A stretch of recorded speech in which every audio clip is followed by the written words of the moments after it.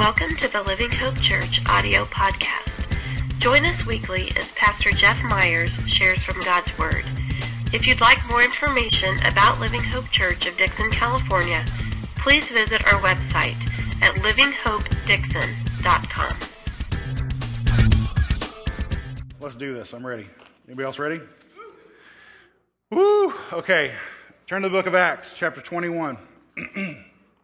Acts chapter 21. If you're using your YouVersion Bible app on your mobile device, you can follow along. Go into YouVersion and click Live, and it'll have all our scriptures and notes there. So you can do that. Let me open mine up right now. What's that? It totally works. I got it up right now. See? Get off my back, Rob. All right. So, so good. Let's see if it works. So critical. All right. Okay. So today we're going to talk about a topic that, we've been hitting through the book of Acts in this series we're calling Wildfire. And we're talking about just how the Holy Spirit was moving, and God, the church was just spreading across the world like a wildfire, and it was just this kind of uncontrollable thing, as the Holy Spirit tends to be, and just an incredible movement of God. When you read through the book of Acts, and actually through a lot of the New Testament, what you find is not only God moving in great ways that were, worth celebrating and just, writing about and all that kind of stuff. There, as much as there was good going on in terms of God moving and the word spreading and the gospel going out, there was also probably at least as much suffering happening to the church. They were being persecuted right and left. It was what was the best days, so to speak, of the church in terms of just this, the first viral movement, maybe that the world has ever seen, just moving out of control. In a lot of ways, for some people, was also kind of some of the worst days in terms of they were just under serious attack. And I don't mean attack like when we talk about being under attack, a lot of times we're like, oh, I feel a little blue today. No, I'm talking they were like under attack, for their lives, okay? It was a desperate time, and they were going through some serious suffering. And so we're going to read a story about Paul kind of hitting a patch of suffering in his own life. And we're kind of winding down the book of Acts here. But this is what we have to realize and what a lot of people don't like to teach about. You're not going to hear very many TV evangelists preaching this sermon because it doesn't bring in a lot of dollars. That's why we took up the offering before I preached today. No, I'm just teasing. And no, the reason, this message of that as much as God loves you, as much as he has died to save you and make a way for you to be in a relationship with him and wants you to live a victorious life and wants to bless your life and all that kind of stuff that is true. I'm not taking away from that at all. It's absolutely true. There is also this theology of suffering in the Bible that is just as much a part of our faith. And it's not the part that we like to talk about as much, but it's crucial. It's critical to our faith. And so we're going to look at that. So I'm just going to, we're hitting chapters 21 through 23. I'm not going to read all that. I'm going to kind of give you a synopsis of what's going on in Acts chapter 21, 23, and then I'm going to read a couple of verses of it. But basically what's going on is Paul has been out starting churches. Pardon me. Wow, that was ugly. So he's out starting churches, and good things are happening. People are coming to Christ, and it's a great time in his ministry, right? He has some business that he needs to attend to back in Jerusalem. And so he starts making his way back to Jerusalem. And all the way there, over and over and over, people begin to tell him, don't go to Jerusalem. It's not going to go well for you. Your name has become one that the Jewish authorities despise, and we fear for your life if you go back to Jerusalem.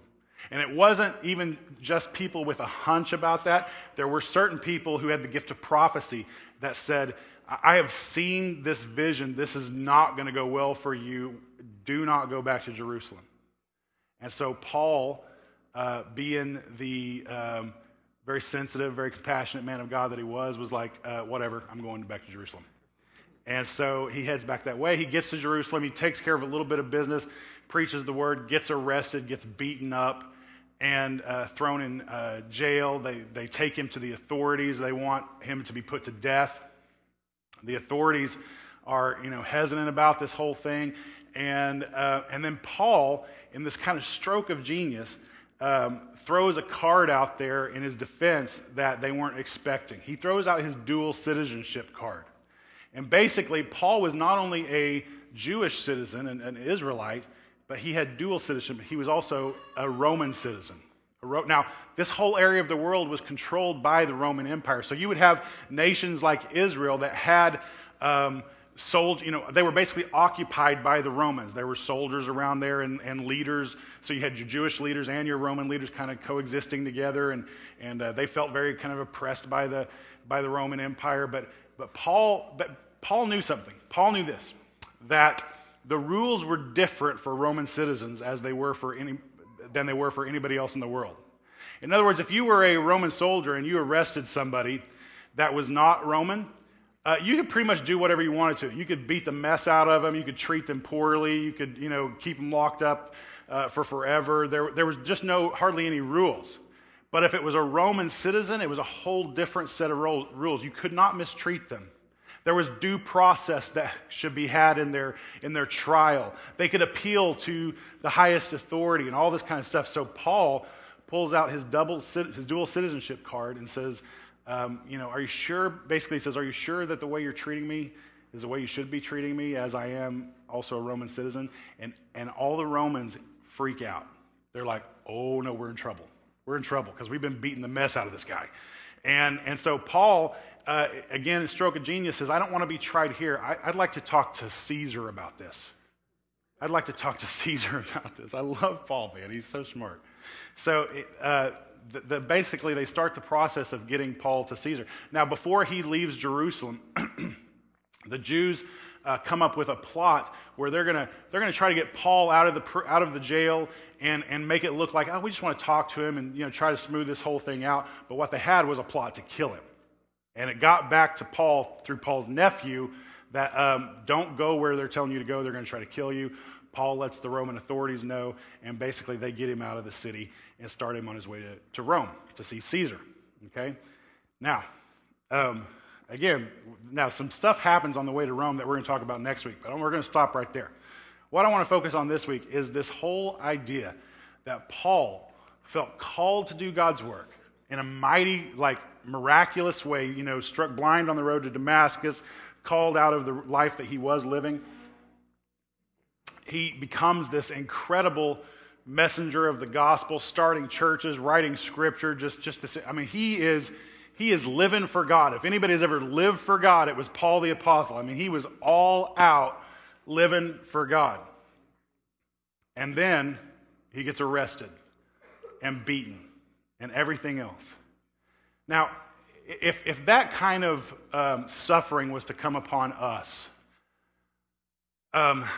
imagine yourself in a position where you are serving God like 110% to the best of you. You're giving him everything, all of yourself, in whatever ministry you feel like he's called you into. You are just pouring every bit of yourself into that. And then all of a sudden, all this bad stuff starts happening that is putting the brakes on your ministry. This thing that you felt God calling you to do, all of a sudden you're getting arrested, you're getting beaten, your life is being threatened. And I think for most of us, our reaction would be like, what in the world, God? I thought you called me to this. What's going on here? Did I get this call wrong? Are you trying to tell me something? Because I'm feeling some other messages with every blow. I'm feeling, what is it that you're trying to tell me? And we might be tempted to go through a situation like that and become very kind of self-absorbed and just begin to question God. I love Paul's response, though. Chapter 21, start with verse 10. It says this. This is before he got to Jerusalem. It says, while we were staying for many days, a prophet named Agabus came down from Judea. And coming to us, he took Paul's belt and bound his own feet and hands and said, thus says the Holy Spirit, this is how the Jews at Jerusalem will bind the man who owns this belt and deliver him into the hands of the Gentiles. And when we heard this, we and the people there urged him not to go up to Jerusalem. Now, the fact that the writer here says we know the writer of Acts is Luke, who also wrote the Gospel of Luke. And so Luke must have been one of the traveling companions of Paul. Here's another scripture writer who hears this prophecy, and he's like, oh, this can't be right. Paul, please don't go to Jerusalem. Even he joins in on it. So they say, verse 13, then Paul answered, what are you doing, weeping and breaking my heart? For I am ready not only to be imprisoned, but even to die in Jerusalem for the name of the Lord Jesus. And since he would not be persuaded, we ceased and said, let the will of the Lord be done. I love Paul's response there. What are you doing, breaking my heart here? Let me go. I'm ready for this. I'm ready for this. Because Paul knew something that is so critical that we have got to get our heads around too when it comes to potentially, what the world or most people would look at as suffering or bad things. Paul was not afraid of that. He was not afraid of that. All he knew is he had a very clear sense that God needed him in Jerusalem, and whatever happened. He was just going to follow God. Just going to follow God. Now, in our own life, especially, if, all of us kind of living here in America where we have religious freedom, and by the way, I know there's a lot of hype talk about our religious freedoms being threatened and all that kind of stuff, and maybe to some degree they are, but I'm going to tell you, we still have it really, really good here, okay? Like really, really, really good, okay? The fact that you're sitting here, not worried about anybody knowing about it, all that kind of stuff, we have it really good, all right? Amen? Amen. Get in there, come on. So,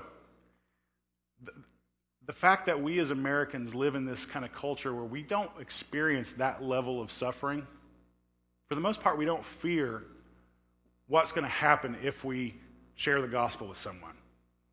It might be an inconvenience. It might cause some people to kind of look down upon us, or we might fall out of favor with some friends or some family members if we do it or something like that. But we're not going to experience the level of persecution currently in this nation. We're not going to experience that level of persecution that these early Christians were experiencing. We're very fortunate that way. But we do, make no mistake about it, we do experience suffering in our lives, amen? We do. Absolutely. Maybe it's not the direct result of your work sharing the gospel, but nevertheless, there are definitely things that happen in our life where we suffer. There are definitely things that happen in our life when we suffer. It could be suffering through relationship issues, just problems with a friend or a spouse or whoever else, just relationships getting if you've got a close friend or a spouse or a boyfriend or a girlfriend or whoever, and you start experiencing some serious relationship stress with that person, it can cause you just incredible amounts of anxiety. You hate going through those times. It could be that you suffer because of illness or death in your life or something like that. And again, extremely anxious, extremely painful to go through those kind of situations. It could be your suffering is work-related or finance-related or whatever. There's all kinds of different ways that suffering comes upon us in our life. All kinds of different. Sometimes our suffering is self-induced, right?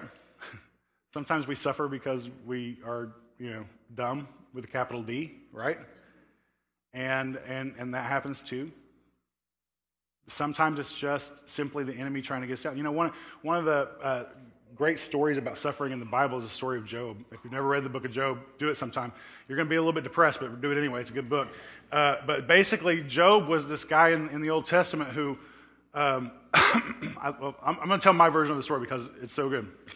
And so basically, the first chapter of Job tells us that God basically had a meeting of all the heavenly hosts and just had everybody up there. They were having some sort of get together, and then Satan walks in on this meeting and basically busts up their party, right?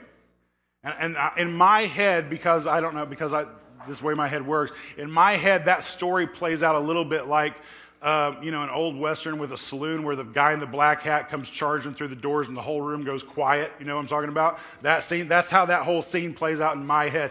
And Satan comes in and it goes quiet. And God is staring down Satan and Satan is staring down God. And God says, "Where have you been? Where have you been?" And Satan's response basically was, "Wherever I want to be. I can go wherever I want. I can do anything I want." And what Satan was basically saying is, I am running in and out of the lives of these people whom you love so much, and there's nothing you can do about it. And God's response back to Satan is classic. He says, "Have you considered my servant Job? Have you tried Job? Because I don't think you can have your way with him. I don't think you can." Now, there's a part of me that would love to be Job in that situation where it's like God is like, "Try Jeff. He's going to make it," right? And then there's the other part of me that's like, "No, don't say my name," that sort of thing. And that's what happened. Basically, God set up some ground rules and said, "Yeah, go ahead. See if you can have your way with Job because he's faithful to me and I know he'll stay, but you can't touch his body. You can't harm him. Do whatever else you will." And this suffering that you can't even imagine falls upon Job. He loses. He was a wealthy man with a big family, and he loses everything. He loses his family in a horrible catastrophe, his kids. He loses all of his wealth. He loses everything. And anyway, all this, the story goes on and on about how he stands up through the suffering. And it's basically a whole story of do we suffer because of sin or could it be because of other reasons? But that idea of suffering, sometimes we're just put to the test. Sometimes we're just put to the test. And that's just the way that goes down. Now, what happens so often, though, is when we hear something like that, one of our natural responses is to think something along the lines of, how could God be so cruel? How could God be so cruel just to test us like that? Or maybe it's because of our own sin and he's punishing us, disciplining us in some way. How could he be so cruel? I thought God was love. If God is love, why is there a hell? If God is love, why are horrible things happening to kids? If God, when we start going through all this thing and we start thinking about suffering, how could this possibly be? And yet all throughout the New Testament, there is this theology of suffering that basically says there's a reason for it. There's a plan behind it. Nothing is random. Nothing is random, and God is still love, and God still sits on his throne, and he is still worthy of all our praise, no matter if you're suffering or not. So I want to look at a couple of verses that also feed into this idea of suffering. And the first one is this one. Pardon me. Romans chapter 5. Romans chapter 5, verses 3 through 5. Paul says, "More than that, we rejoice in our sufferings, knowing that suffering produces endurance, and endurance produces character, and character produces hope. And hope does not put us to shame because God's love has been poured into our hearts through the Holy Spirit who has been given to us." We rejoice in our suffering because we know what that suffering produces in us. And basically, the idea of rejoicing in suffering is something for a lot of us that is very foreign. We don't like suffering. We get really upset about suffering. When we start suffering, we start complaining. We start looking for somebody to blame. We start looking for authorities to go to and change the situation because that's how we think as Americans. We do not like to suffer, to be put out, to do any of that stuff. And Paul says, but when I suffer, I rejoice because I know what the results are. This is the truth that God, while God may not cause all suffering, sometimes he just allows the suffering to take place. What he always does in the life of the believer who is faithful, who chooses to glorify God instead of glorify himself or take all the attention off of God or whatever. What God always does is he can use whatever suffering you're going through to shape you and to build you. And you will at one point look back on what you thought was a horrible situation and see that in some way God used it to bring about a victory in your life. And that is incredible when God does that. It's incredible how, I don't even understand it. Again, you've heard me say this stuff before, but that's not the kind of God I would be. Right? If I'm God, that's not how I'm being God. But God looks at our worst situations, and the Bible says he will work them all to our good. That he can take the crud of your life and somehow work it into a situation where you look at it and realize how good it was for you to go through that. That we need suffering in our life. It's the suffering that actually shapes us and makes us more like Christ.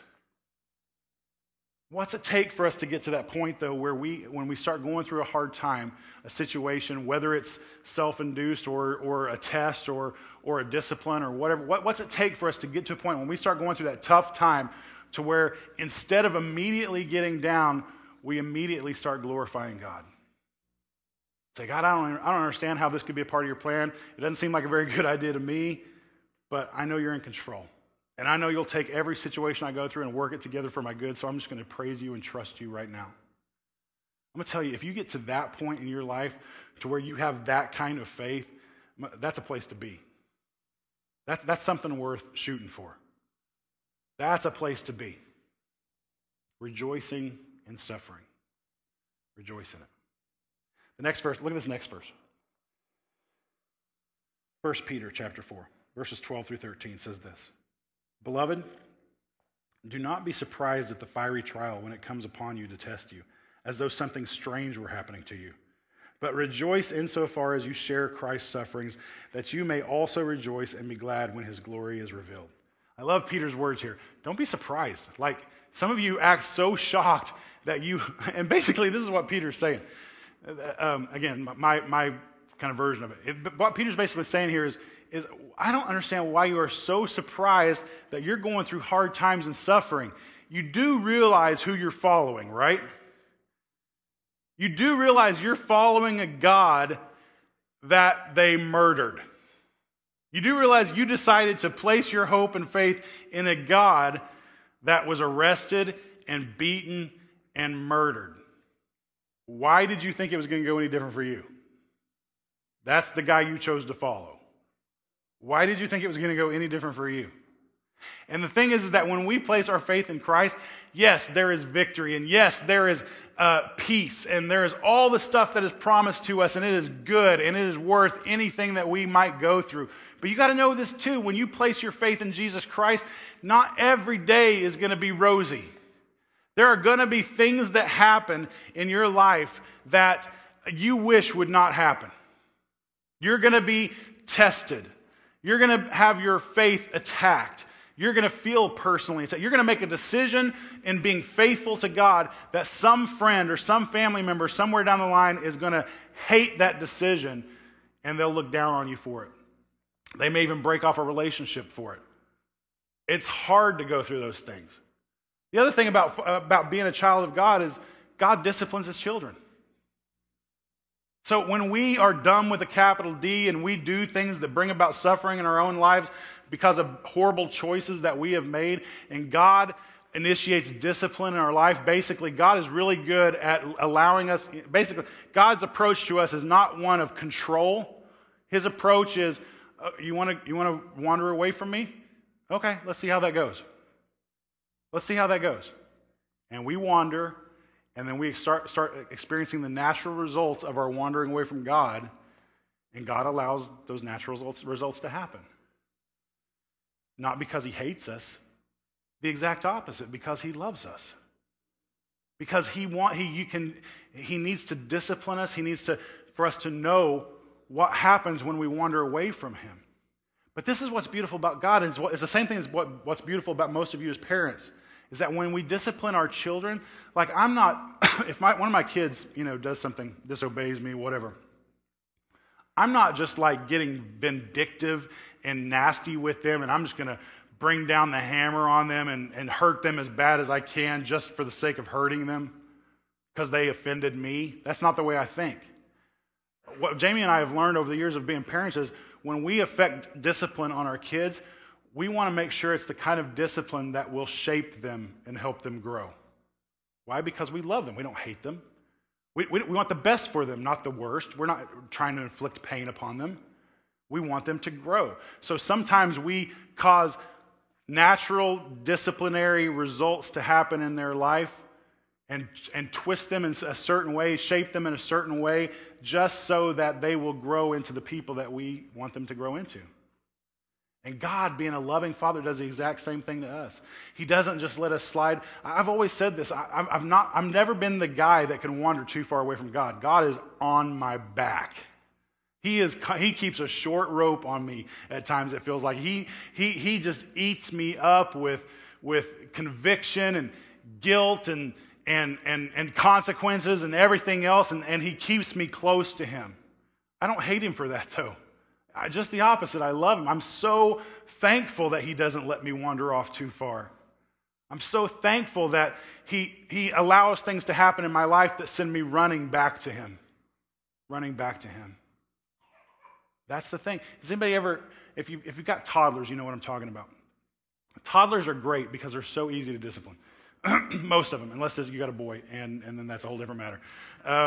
But one of the great things about toddlers is if they are in a situation where they need a little discipline and you affect that discipline, it hurts them, it breaks their heart, and they feel toddlers hate the feeling of their parents being upset with them. They hate that feeling. You're their security. The last thing they want to feel like is if you somehow are abandoning them or leaving them or something. They hate that feeling. And so what I love, especially now, we've got Meadow, she's 2 years old. When we put Meadow in timeout, and we, she does something, she's a hitter. She's constantly slapping one of us. And so if she hauls off and slaps me or Jamie, and we'll say, you need to go sit on timeout steps. And so she goes and sits in timeout, and she's just wailing and crying and punching the wall and just slapping things and, thrashing back and forth. This is horrible. It's horrible. But after her timeout is up, and we say, okay, Meadow, come here. Meadow's anger pretty much immediately ceases. And she runs to us, and the first thing she wants is a hug. Even though she hated that timeout, even though she hated having to go through that, the first thing she wants to know is, you still love me, right? And she needs that hug. That's how I feel about God. Whenever I make bad choices, and I have to experience the natural results of those bad choices, it doesn't make me hate God. It makes me run to him even more. I need him in my life. And I'm thankful for him shaping me the way he's shaping me. Suffering happens for all kinds of different reasons. We need to be the kind of people who can get to a point to where we embrace it. Not that we crave it, not that we want it, but when it happens, we just embrace it. Whether it's self-induced or a test or whatever. Embrace it because we know this is God taking interest in us and being willing to shape us. And even if it's not something that God caused, I'm not saying that every bit of suffering is caused by God, but even if it's a suffering that God will take and redeem, right? Like there are sometimes horrible things that happen to us that are not caused by God, but God can take those things and redeem them for his own will, for his own good pleasure. He can take them and redeem them by shaping us and using them to make us into the people that are more like him, and that is beautiful when that happens. And so when we get to that point where that suffering hits, if we can then look to God and say, God, I can't wait to see what you do with this. I hate that I'm going through this. I hate it. I wouldn't choose it for anybody, but I know you've got a plan. I know you do because you love me. I know you do because you love me. Look at this point. I want you to remember this today. Put that next slide up there. The enemy uses suffering to weaken us. God uses suffering to strengthen us. Don't forget that. It's huge. The enemy uses suffering to weaken us. God uses suffering to strengthen us. This is the beautiful thing. This is one of the things where like Satan, our enemy, Satan, he is, I know a lot of people just live in fear of Satan and his attacks and demonic influence and things like that. One of the things that lessens that fear for me is how stupid Satan is. And it's this, because he has been living the opposite of this statement for forever and still does not get it. This is the tactic he used with Jesus. I'm going to bring Jesus himself down because I want to weaken this situation. I want to weaken God. I want to weaken all his followers. I want to crush this thing. And God says, all right, bring on the suffering because it's just going to make us stronger. And what happens? Jesus suffers and we have eternal life. Jesus suffers and grace is afforded to us. And we get stronger and we get closer. And all across the world, you've heard me talk about this recently, all across the world, wherever the gospel is being persecuted, the church grows like a wildfire. Wherever things are hard for a church by the government or authorities or whoever, the church grows and the church thrives in that environment. And so when Satan attacks us and tries to weaken us through suffering that he brings about in our life, God takes that same attack, that same suffering, and just to rub it in Satan's face is like, I'm not going to let you win. I'm not going to let you win. I'm going to make them stronger through this. Now, there's a choice that we have to make in all of this, right there. And I want you to catch it. Go back to that slide. That if we are going to, we have a choice. You can choose to fall into Satan's plan and be weakened, or you can choose to glorify God and be strengthened. It's your choice. Every single time we go through suffering, every time we go through a hard time, we have a choice to make. Am I going to allow myself to be weakened through this and fall into the plan that Satan had all along? Or am I going to stick with God and be faithful and allow myself to grow stronger? It is a critical, critical choice that we all have to make. Now, for some of you in the room right now, you've been going through some things that you wouldn't wish on your worst enemy. There are some of you who have been going through some sickness, some death, some relationships breaking apart, some whatever it is you're going through, financial struggles, any number of temptation that you just can't kick and you feel like it's just whipping your butt. Here's the thing. You have a choice to make. You can allow this suffering, this thing, to weaken you, or you can be faithful and allow God to make you stronger. I want you to make that choice today. I do. I want you to make the choice to stop being the complainer, to stop being the victim, to stop being the person who is just lashing out and angry because of the circumstances of your life, and instead make the choice to bring glory to God and just be faithful to him and trust in him and just believe he's going to work it all for your good. He's going to make you stronger. Make the choice right now. I'm going to stop complaining about this thing and whining about this thing and woe is me about whatever it is that's going on in your life. Instead, I'm going to praise God. I'm going to trust in him. I'm going to believe that he's going to make me stronger on the other side of this thing that I'm going through. Guys, if you can do that, that's such a tremendous, huge step of faith on your part. It is life-altering decision for you to make. It is a life-altering decision. And I want to challenge you to be the kind of people who will do that.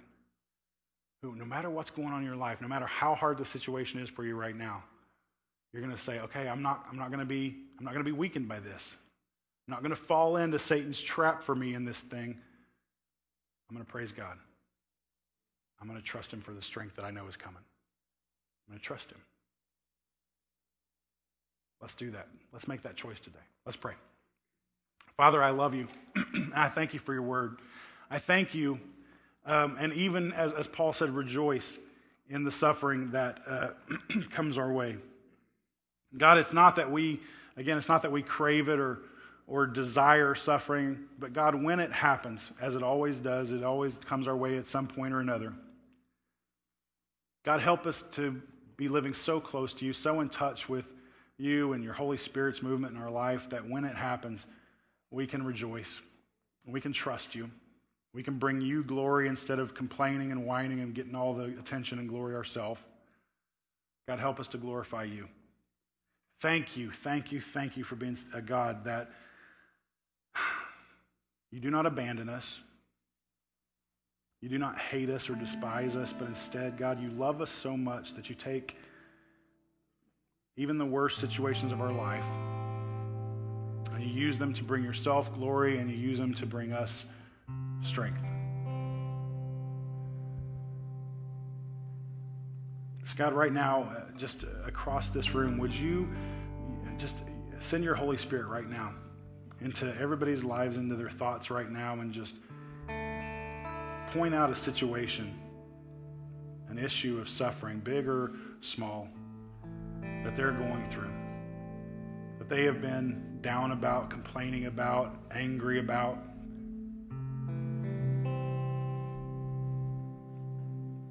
God, would you help them to give that situation to you right now?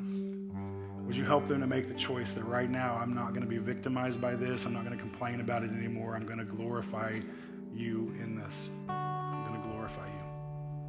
I'm going to trust you for the strength that I know is coming on the other side of this. I'm going to trust you. God, you're so good. You're so good. And we love you. We love you. We pray all these things in Jesus' name. Amen.